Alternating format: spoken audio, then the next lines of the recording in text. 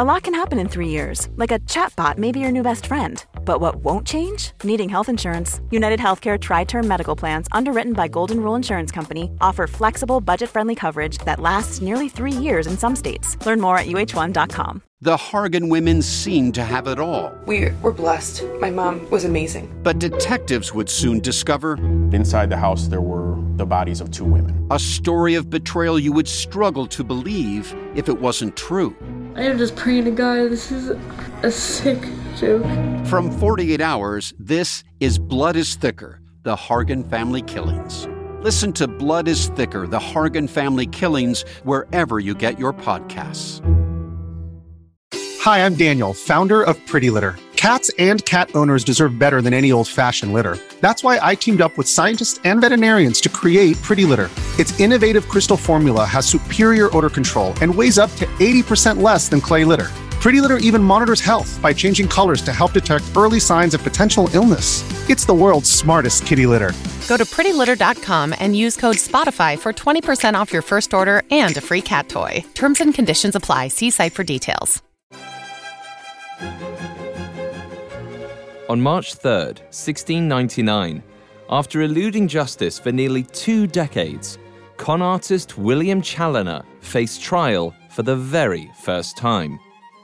And though he'd outmaneuvered his prosecutor, Isaac Newton, before, this time, Newton was determined to put him behind bars. That morning, the gallery above London's Old Bailey Court was packed with spectators. Their murmurs filled the room as they stared down at Chaloner in the centre of the floor.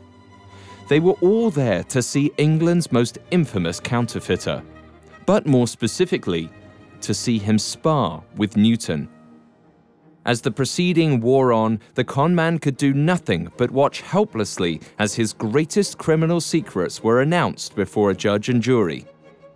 By the time the prosecution rested its case, it was already clear that he was doomed for the gallows. But William Chaloner had one final card to play. When asked to enter his plea, he simply said nothing. Instead, Chaloner stood silent before the jury, hands clasped and lips sealed. As the courtroom waited for his answer, seconds passed. Then minutes. English law demanded a plea from the defendant in order to proceed, and with no attorney to act on his behalf, Chaloner had just brought the court to a complete standstill. Newton glared at Chaloner from his bench. Murmurs echoed across the chamber. But William Chaloner simply smiled, reveling in his ongoing game of cat and mouse. But his thrill would be short-lived.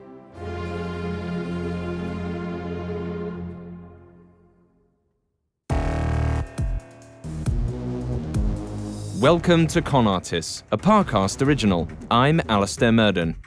Every week, we peel back the layers of history's greatest deceptions and tell the stories of the hustlers, swindlers, and fraudsters that orchestrated them.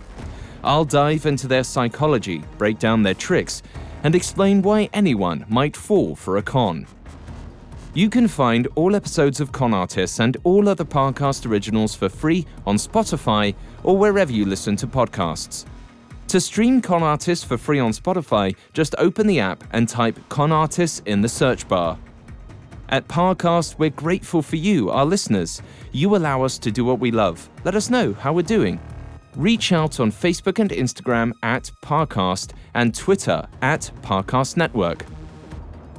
Last week, we covered William Chaloner's path to becoming London's most prolific counterfeiter of the 17th century. We explored his narrow escapes from the law and how his attempts to defame and defraud the Royal Mint earned him an enemy in its warden, Isaac Newton. This week, we'll see Chaloner continue to slip through Newton's fingers until they finally go head-to-head in court. Both men were determined to emerge victorious, but Chaloner faced the ultimate penalty if he lost: the gallows.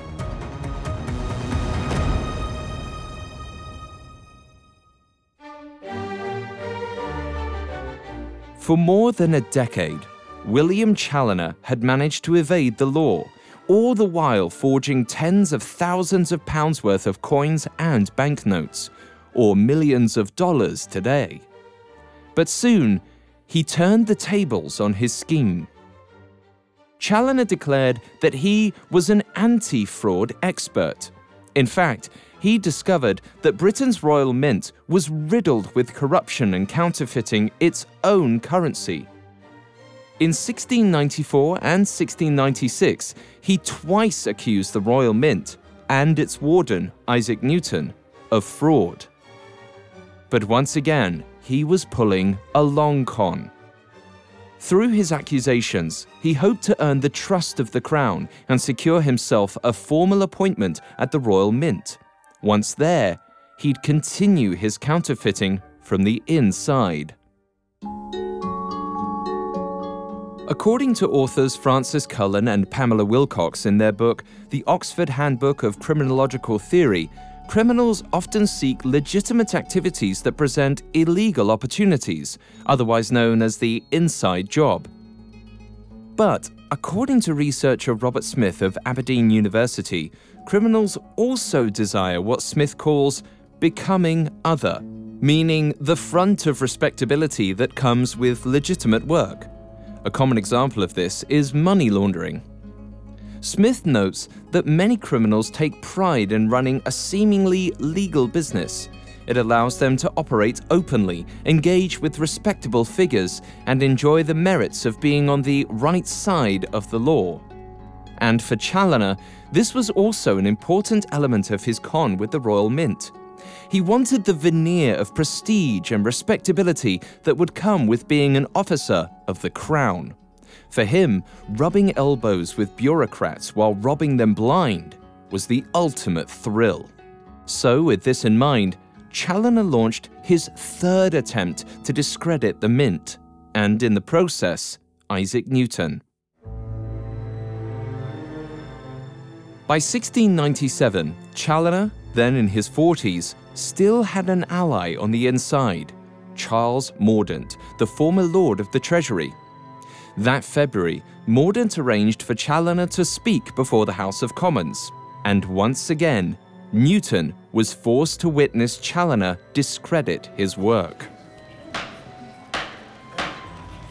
Chaloner announced to the room of dignitaries that counterfeiting was occurring inside the walls of the Mint, and that precious die stamps used to press coins had been stolen and smuggled into the streets.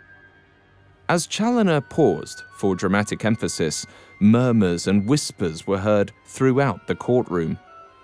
When he was sure he had every dignitary's attention, he offered a solution.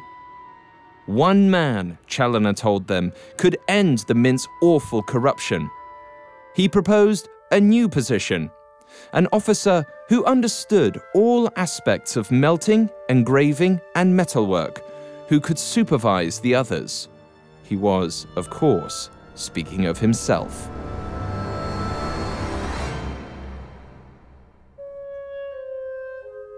Chaloner didn't wait for a response before he announced he had come up with a new technique that could make coins virtually impossible to counterfeit.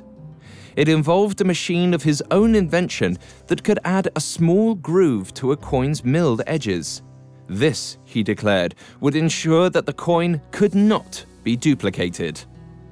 To back up his claim, Chaloner then fished a coin from his pocket, with the groove he just described. He even provided samples to be passed around the committee so they could all see for themselves. Chaloner assured them that even the Crown's own goldsmiths would tell them that they could not be copied. But unlike the rest of the room, Isaac Newton smelled a rat. Once Chaloner stepped off the floor, Newton presented to the committee.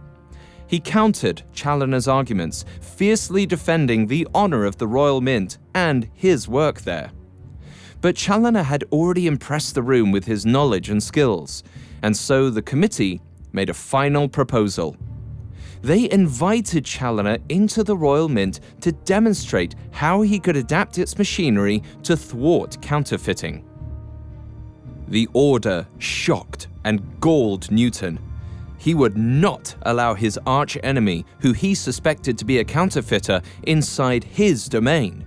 Citing his oath as warden never to let outsiders see the mint's machinery, he told the committee it simply wouldn't be possible. Instead, he asked Chaloner to show him his methods. But Chaloner also refused. What he wanted was access to the mint, and he wasn't going to let Newton deny him his chance. Compromise after compromise was shot down, and in the end, Newton refused to let Chaloner inside the Royal Mint. And Chaloner refused to reveal his anti-fraud methods unless he could enter the mint. The committee was at a standstill, and so they simply called an end to the matter.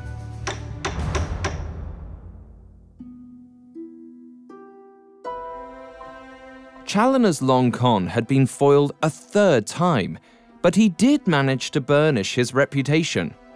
After the committee meeting, Parliament issued a final report on the affair, including glowing praise for Chaloner's anti-fraud efforts.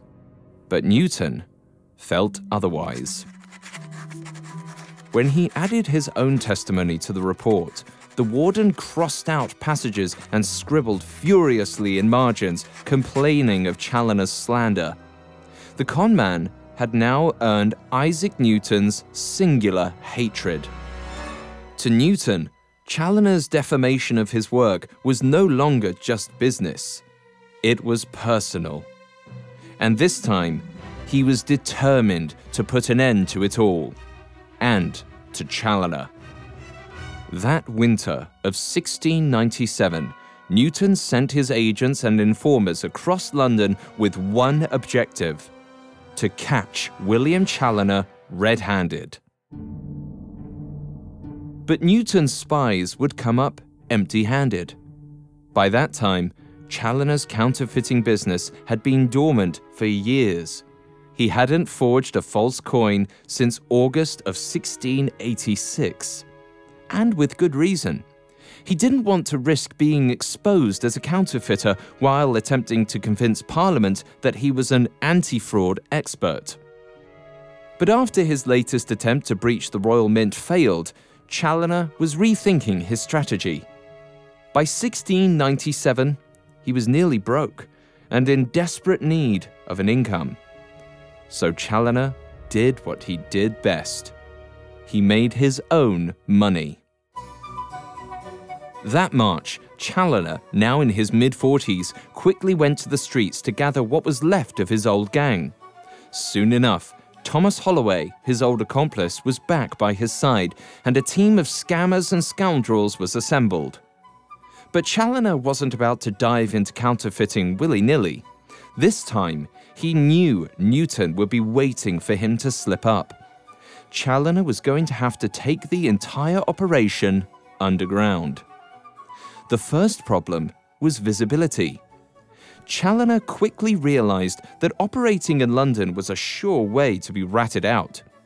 So Holloway found a house in the countryside where the noise of their forging and grinding would go undetected by neighbors and passers-by.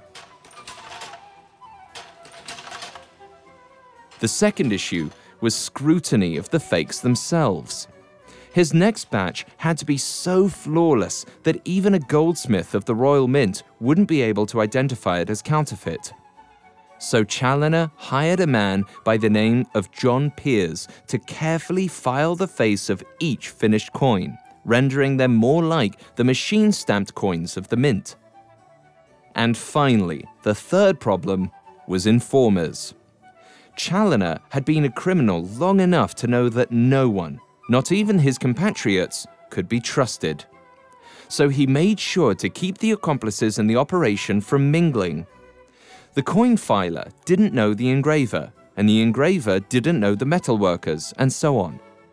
In keeping each process in a separate location, Chaloner was able to limit the knowledge of his employees, meaning whatever testimony they gave to investigators would be next to useless. But Isaac Newton wasn't just any investigator. Coming up, Newton builds a case against his nemesis. This episode is brought to you by Etsy. Looking to instantly upgrade your Mother's Day gift from typical to meaningful? Shop Etsy. Now until May 12th, get up to 30% off personalized jewelry, style, decor, and so many other items Mom will love. And if you want her to know you put a ton of thought into her present, use Gift Mode. Gift Mode on Etsy takes the stress out of gifting so you can easily find well-crafted, original, and affordable pieces from small shops. Just tap or click Gift Mode on your Etsy app or Etsy.com. Then answer a few short questions about Mom, and Gift Mode instantly gives you curated ideas based on hundreds of personas. Need something original and affordable for Mother's Day? Etsy has it. Shop until May 12th for up to 30% off gifts for Mom. Terms apply. Now, back to the story. After William Chaloner tried for a third time to infiltrate the Royal Mint, Warden Isaac Newton set his sights on exposing Chaloner for the fraud he was. He started looking for any opportunity to catch him red-handed. On May 18th, 1697, when John Peers found himself charged with an unrelated crime, Isaac Newton was able to seize the opportunity he'd been waiting for. When he brought Peers in for questioning, the coin filer sang like a bird. He volunteered everything he knew about Chaloner's counterfeiting business. But just as Chaloner designed, he had little information to implicate him directly. However, Peers did lead Newton to Thomas Holloway.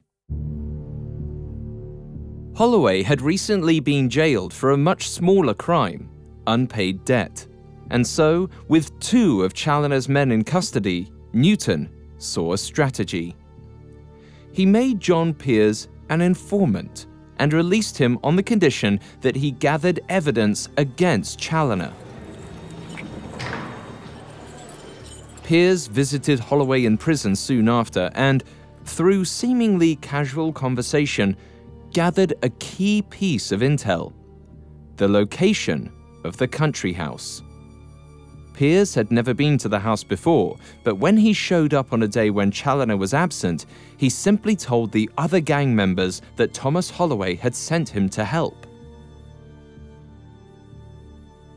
When Chaloner later learned Peers had been to the country house, he was furious. But the damage was already done. Peers had already reported back to Newton, and Newton could now link Holloway to Chaloner's counterfeiting house. So Newton charged the already imprisoned Holloway with coining and waited. A coining charge meant a possible death penalty, and Holloway was terrified. Serving time for unpaid debts was one thing, hanging was another. So soon enough, Holloway did just as Newton hoped. He talked. And just like that, Newton had all the evidence against Chaloner he needed. Finally, on September 4th, 1697, Newton had Chaloner arrested and sent to Newgate Prison. But even behind bars, Chaloner's confidence was hardly shaken. Finding physical evidence of his involvement with the coining operation would be nearly impossible. He'd made sure of it. Holloway, on the other hand, was his only threat, the only witness who could truly implicate him. Luckily for Chaloner, Newton had just released Holloway in exchange for his testimony. And as long as Holloway was on the streets of London, Chaloner still held some sway over his old partner. From inside his prison cell, Chaloner managed to deliver a bribe to Holloway to persuade him to flee to Scotland. Holloway knew better than to disagree. Chaloner had betrayed other men to the gallows before, and would likely do the same to him.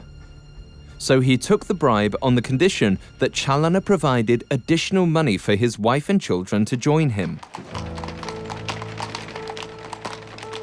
When Newton discovered that his key witness had vanished, his investigation into Chaloner was stalled. And for the next 2 months, Chaloner sat back and waited as Newton's case against him crumbled.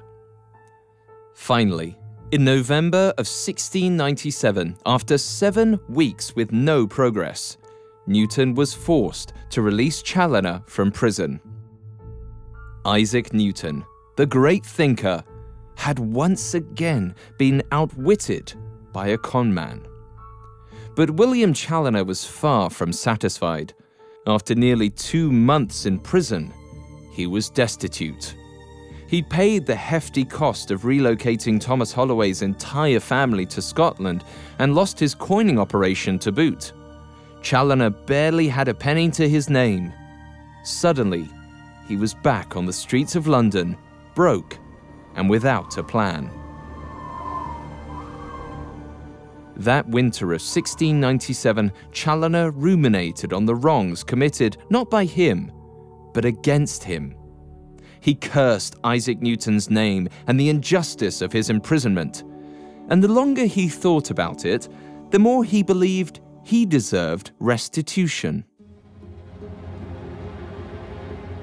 According to a study conducted by Stanford University, individuals who feel wronged in the face of a negative outcome often demonstrate a general sense of entitlement. This outlook or belief that they deserve a positive outcome usually manifests in selfish behaviors, such as being less charitable or insisting on higher payment. But Chaloner didn't just want compensation for his troubles. He wanted revenge. On February 19th, 1698, Chaloner petitioned Parliament for reparations. He claimed that his imprisonment for counterfeiting was punishment for his good faith efforts to expose corruption at the mint. His incarceration had ruined his health and cost him his legitimate livelihood, and he sought redress to make him whole. Though it was unspoken, it was evident that Chaloner wasn't accusing some faceless institution. He was blaming the man in charge, Isaac Newton. Or at least, this was clear to Newton. He drafted a scathing response to Chaloner's absurd request. In his letter, Newton highlighted Chaloner's past as a petty criminal. He proposed that perhaps if Chaloner had simply left the government alone and returned to his lowly roots as a Japaner, he would never have gone to prison in the first place. But his written protests weren't enough to dissuade Parliament. They began investigating Newton for framing a not-so-innocent man.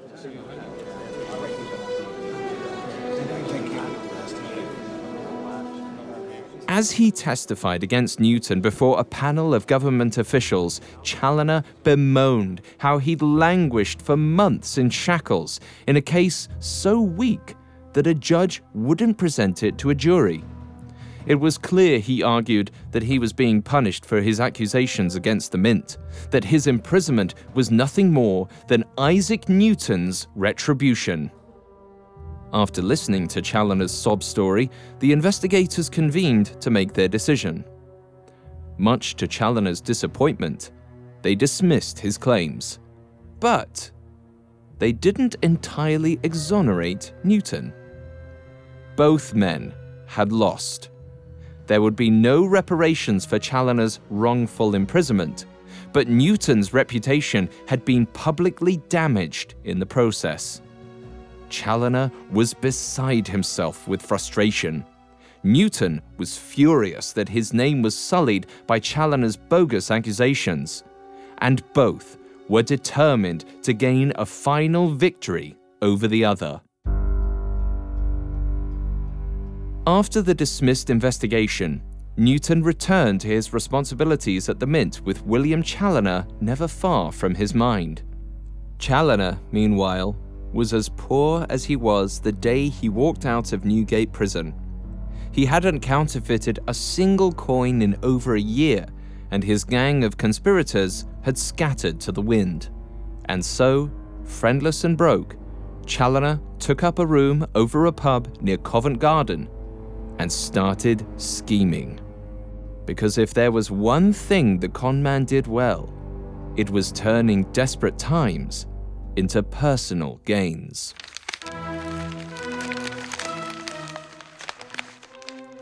Soon, Chaloner saw his chance in the malt lottery, the government's failed attempt to raise money for the crown through the issuing of lottery tickets. When the project crashed and burned, Parliament declared the remaining bills legal tender.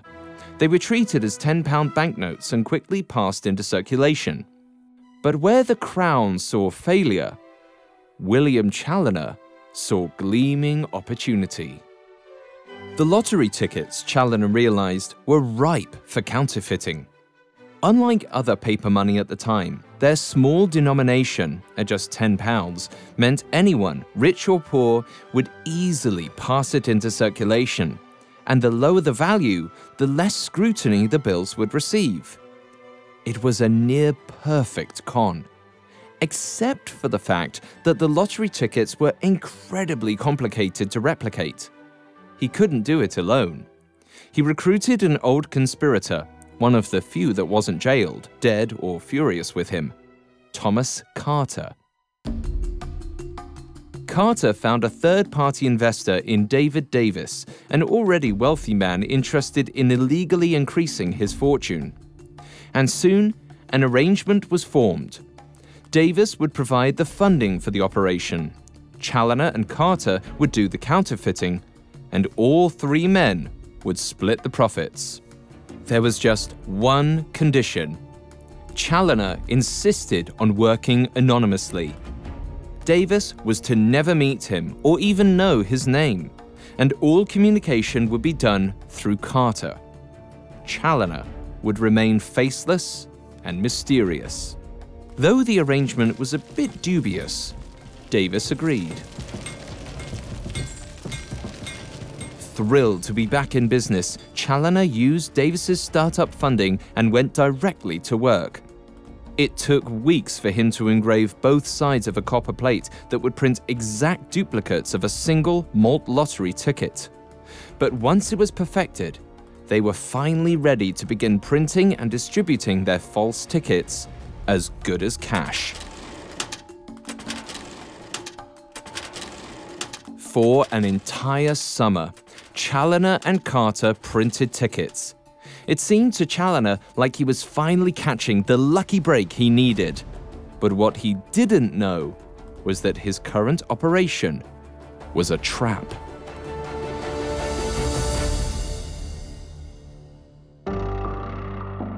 Although Chaloner insisted that he remain anonymous to Davis, Carter had, accidentally, given him away.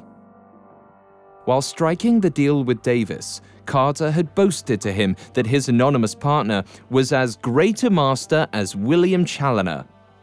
But Davis easily put two and two together. This was bad news for Chaloner, as Davis was a paid government informant. He worked for Secretary of State James Vernon. Like Newton, Vernon had targeted England's rampant counterfeiters, but due to a classic case of miscommunication between parliamentary departments, neither Newton nor Vernon knew the other was investigating counterfeiting. The Crown was unwittingly pursuing two entirely separate probes into the same issue.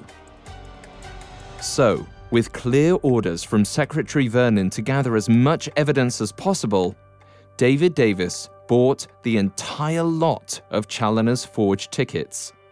Vernon was horrified by how good they were. Aside from all bearing the same numbers, these were perfect fakes. He realized that if they made it into circulation, it would seriously damage the value of England's currency. He had to eliminate them and their creators before they had a chance to go on the market.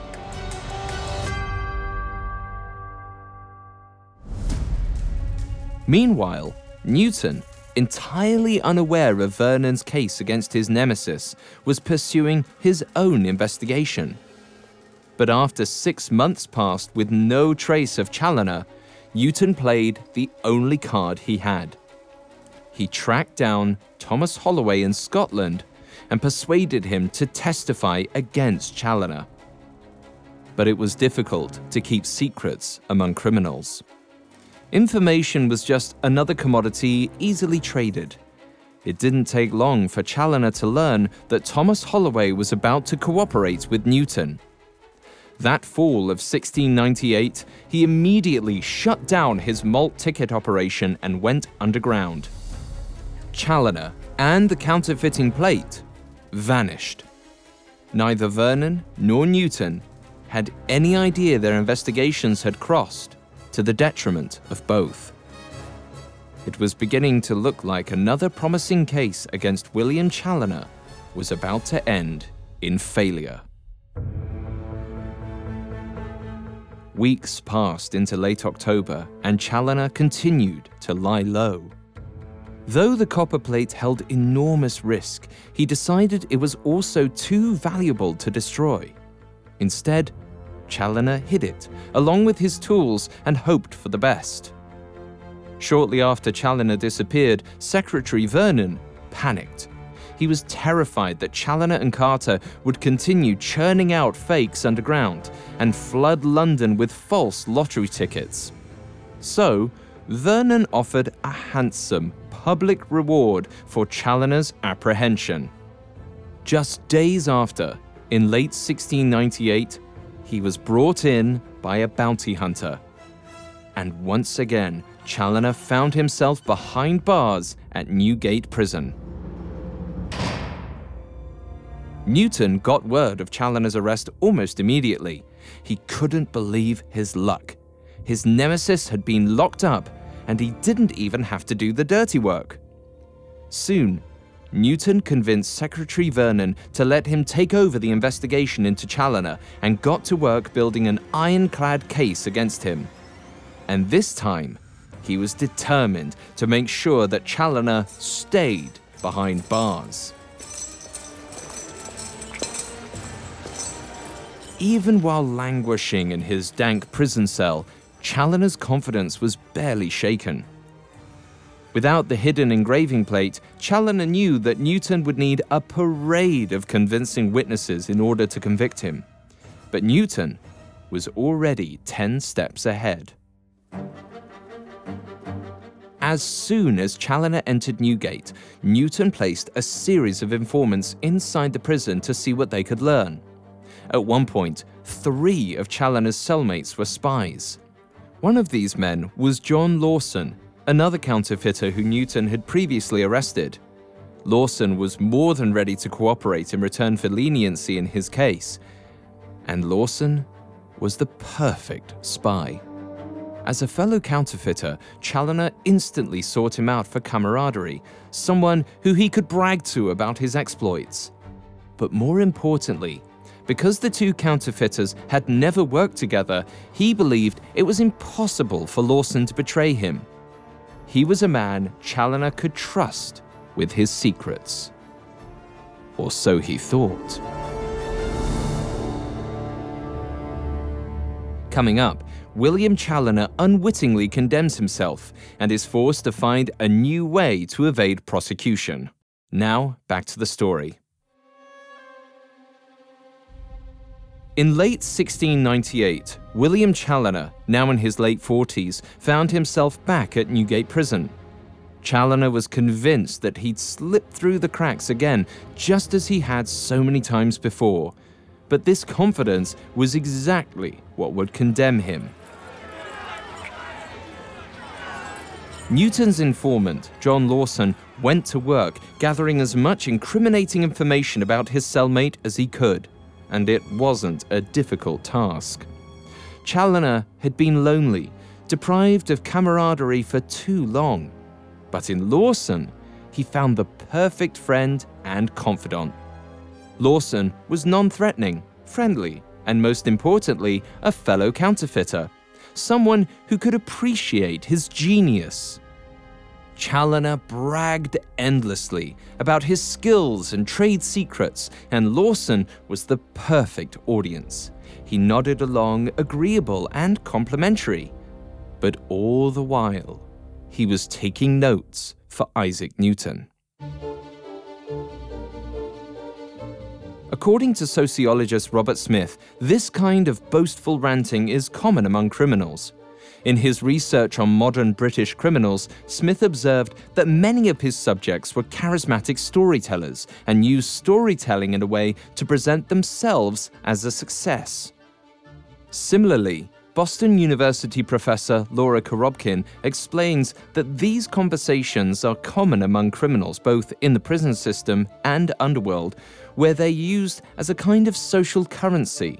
She writes, "To be privy to and be able to tell the stories is to belong." And this was exactly what Chaloner believed he was doing. By bragging about his successes and recounting his many close calls and clever escapes, he was hoping to build a rapport with Lawson. But instead, he was just giving Isaac Newton ammunition to use against him in court. Eventually, Chaloner shared with John Lawson the one thing he thought could damn him to the gallows, the thing he feared the most, the wives of men he'd worked with. Chaloner knew that two women in particular could condemn him to the gallows, Catherine Coffey and Elizabeth Holloway. Catherine was the wife of Chaloner's old partner Patrick Coffey, who he'd betrayed to the authorities to save his own neck. And Elizabeth was the wife of Thomas Holloway, who he'd exiled along with his entire family to Scotland. Both women had a bone to pick with Chaloner, and both likely knew just as much about him as their husbands. Chaloner figured if either of them took the stand, he'd be good as dead. When Lawson passed this information along, Newton acted swiftly. He sought out both Catherine Coffey and Elizabeth Holloway, and both were more than happy to testify. In early 1699, after languishing behind bars for months, Chaloner began to panic. All he could think about was his upcoming trial. He did the unthinkable. He wrote Newton a letter. In it, he offered Newton a wealth of testimony against other colleagues for a variety of crimes. But, true to form, he continued to deny any criminal wrongdoing on his part. Instead, he claimed he was a bystander, caught up in the villainy of others. Chaloner also addressed the animosity that had grown between him and Newton and acknowledged how he had antagonized him with accusations of incompetence and corruption. But again, he blamed it on someone else, claiming he'd been forced to make his accusations to Parliament by some unnamed criminal. Chaloner hoped that opening a dialogue with Newton would allow him to talk his way out of prison. He prepared himself for every possible response, but Newton never replied. As weeks passed, with no word, Chaloner tried again. This time he offered Newton details of a specific crime that he knew Newton had been interested in, hoping that the offering would warrant some sort of response. Again, Chaloner waited. And again, he received no reply. Panicking, Chaloner wrote to Newton twice more. In these letters, he declared himself too incompetent to coin even the simplest fake and barely capable of running errands for those who did. Chaloner was unraveling in his desperation. The once arrogant man had thrown his pride to the wind in the hope of saving his life. But once again, it was no use. Newton simply tossed his letters into the fire, no doubt enjoying his front row seat to Chaloner's decline. Then, on March 2nd, 1699, Chaloner, now in his late 40s, found himself face to face with Newton in court once again. As Newton laid out his indictments to the Middlesex court, Chaloner was surprised to hear no mention of the malt lottery forgery, the crime that had landed him in prison. Instead, Newton had built a case against Chaloner's counterfeiting career as a whole. And it was effective. The Middlesex grand jury ruled to allow all indictments to proceed to trial. Chaloner's heart sank. But he had one more gambit. English law required a statement from the accused, a plea of guilty or not guilty. With all eyes on him, Chaloner was expected to plead not guilty. Newton would then make his case, and Chaloner would rebut the accusations. Instead, Chaloner simply stood at the podium and said nothing. Without his reply, the proceedings came to a standstill. The court urged and prodded him, but he maintained his silence. But only temporarily. English law had recourse for this tactic. One of them was torture. And as Isaac Newton consulted quietly with the court about their course of action, Chaloner began to panic. After the years of animosity that had grown between him and Newton, he realized the scientist could very possibly want to see him suffer. Chaloner's heart began to pound in his chest. Then, finally, he gave in and pleaded not guilty. Even the gallows were preferable to torture.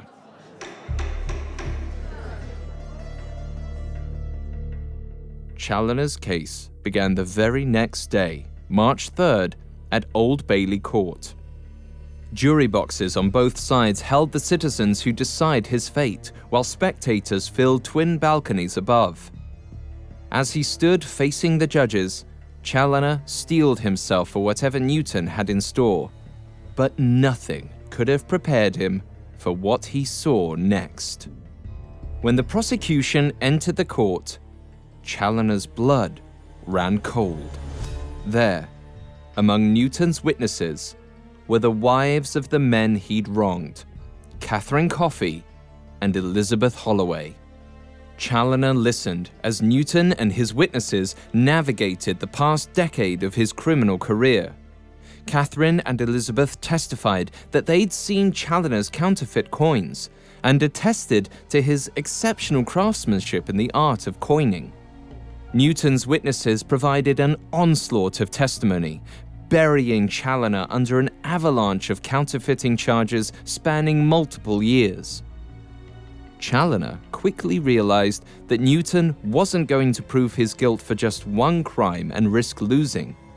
He was putting Chaloner on trial for his entire criminal career. It would be enough to hang him. When the prosecution finally rested, Chaloner was given the opportunity to speak. But without legal counsel or any witnesses of his own, this was no easy task. But Chaloner had one more trick up his sleeve. Throughout the testimony, Chaloner had noted the locations where witnesses alleged he'd committed his crimes. And all of them, he realized, had been in London. Chaloner challenged the judge and jury with a simple question: how could this court in Middlesex, with a Middlesex grand jury and now heard by Middlesex jurors, convict him of crimes that, even if true, occurred in London, outside its jurisdiction? It was a clever legal argument. Once again, Chaloner had found and exploited a loophole. But this time, the court refused to let him slip through it. The judges declared Chaloner's defense indifferent and gave the case to the jury. And Chaloner's heart sank. The jury convened and quickly returned. They found Chaloner guilty of high treason. And the judge's sentence was delivered just as swiftly. His booming words echoed throughout the courtroom. Death by hanging.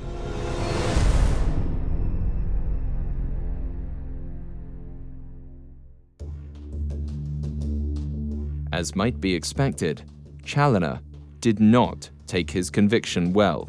According to his biographer, Guzman Redivivas, Chaloner declared from prison he had not justice done him, and instead they had murdered him. Now, truly desperate, Chaloner reached out to the only man who could save him. In one last letter to Isaac Newton, he begged to be rescued by the warden's merciful hands. Once again, Newton chose not to reply. In a final gesture, Chaloner arranged for the elusive malt lottery copperplate to be delivered to Newton at the Mint. Knowing full well he was beyond saving, it was perhaps an admission of guilt, or one final boast on his way to the gallows. It's impossible to know. 2 days later, on March 22nd, 1699, Chaloner, not even 50 years old, prepared for his fate. Initially resisting the chaplain's entreaties to repent, he eventually relented and received the sacrament. Finally, he climbed the ladder and placed his head in the noose.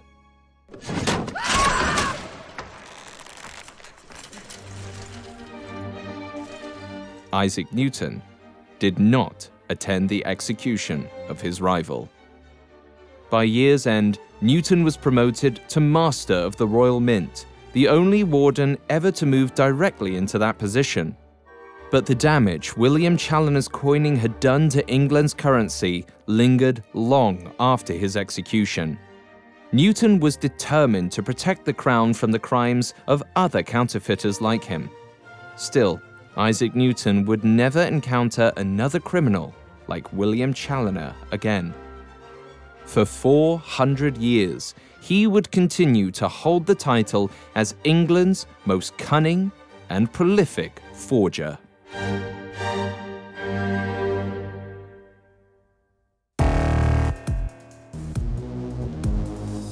Thanks for listening to Con Artists. We'll be back next week with a new episode. For more information on William Chaloner, amongst the many sources we used, we found the book Newton and the Counterfeiter by Thomas Levinson extremely helpful to our research.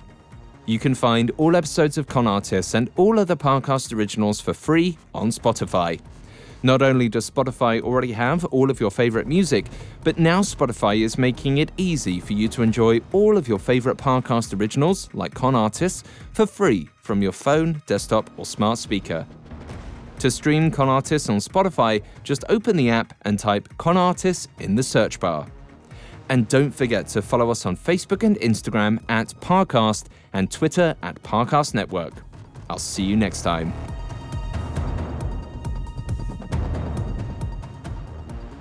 Con Artists was created by Max Cutler and is a Parcast Studios original. It is executive produced by Max Cutler, sound designed by Trent Williamson, with production assistance by Ron Shapiro, Carly Madden, and Erin Larson. This episode of Con Artists was written by Ken Pisani, with writing assistance by Abigail Cannon. I'm Alistair Murden.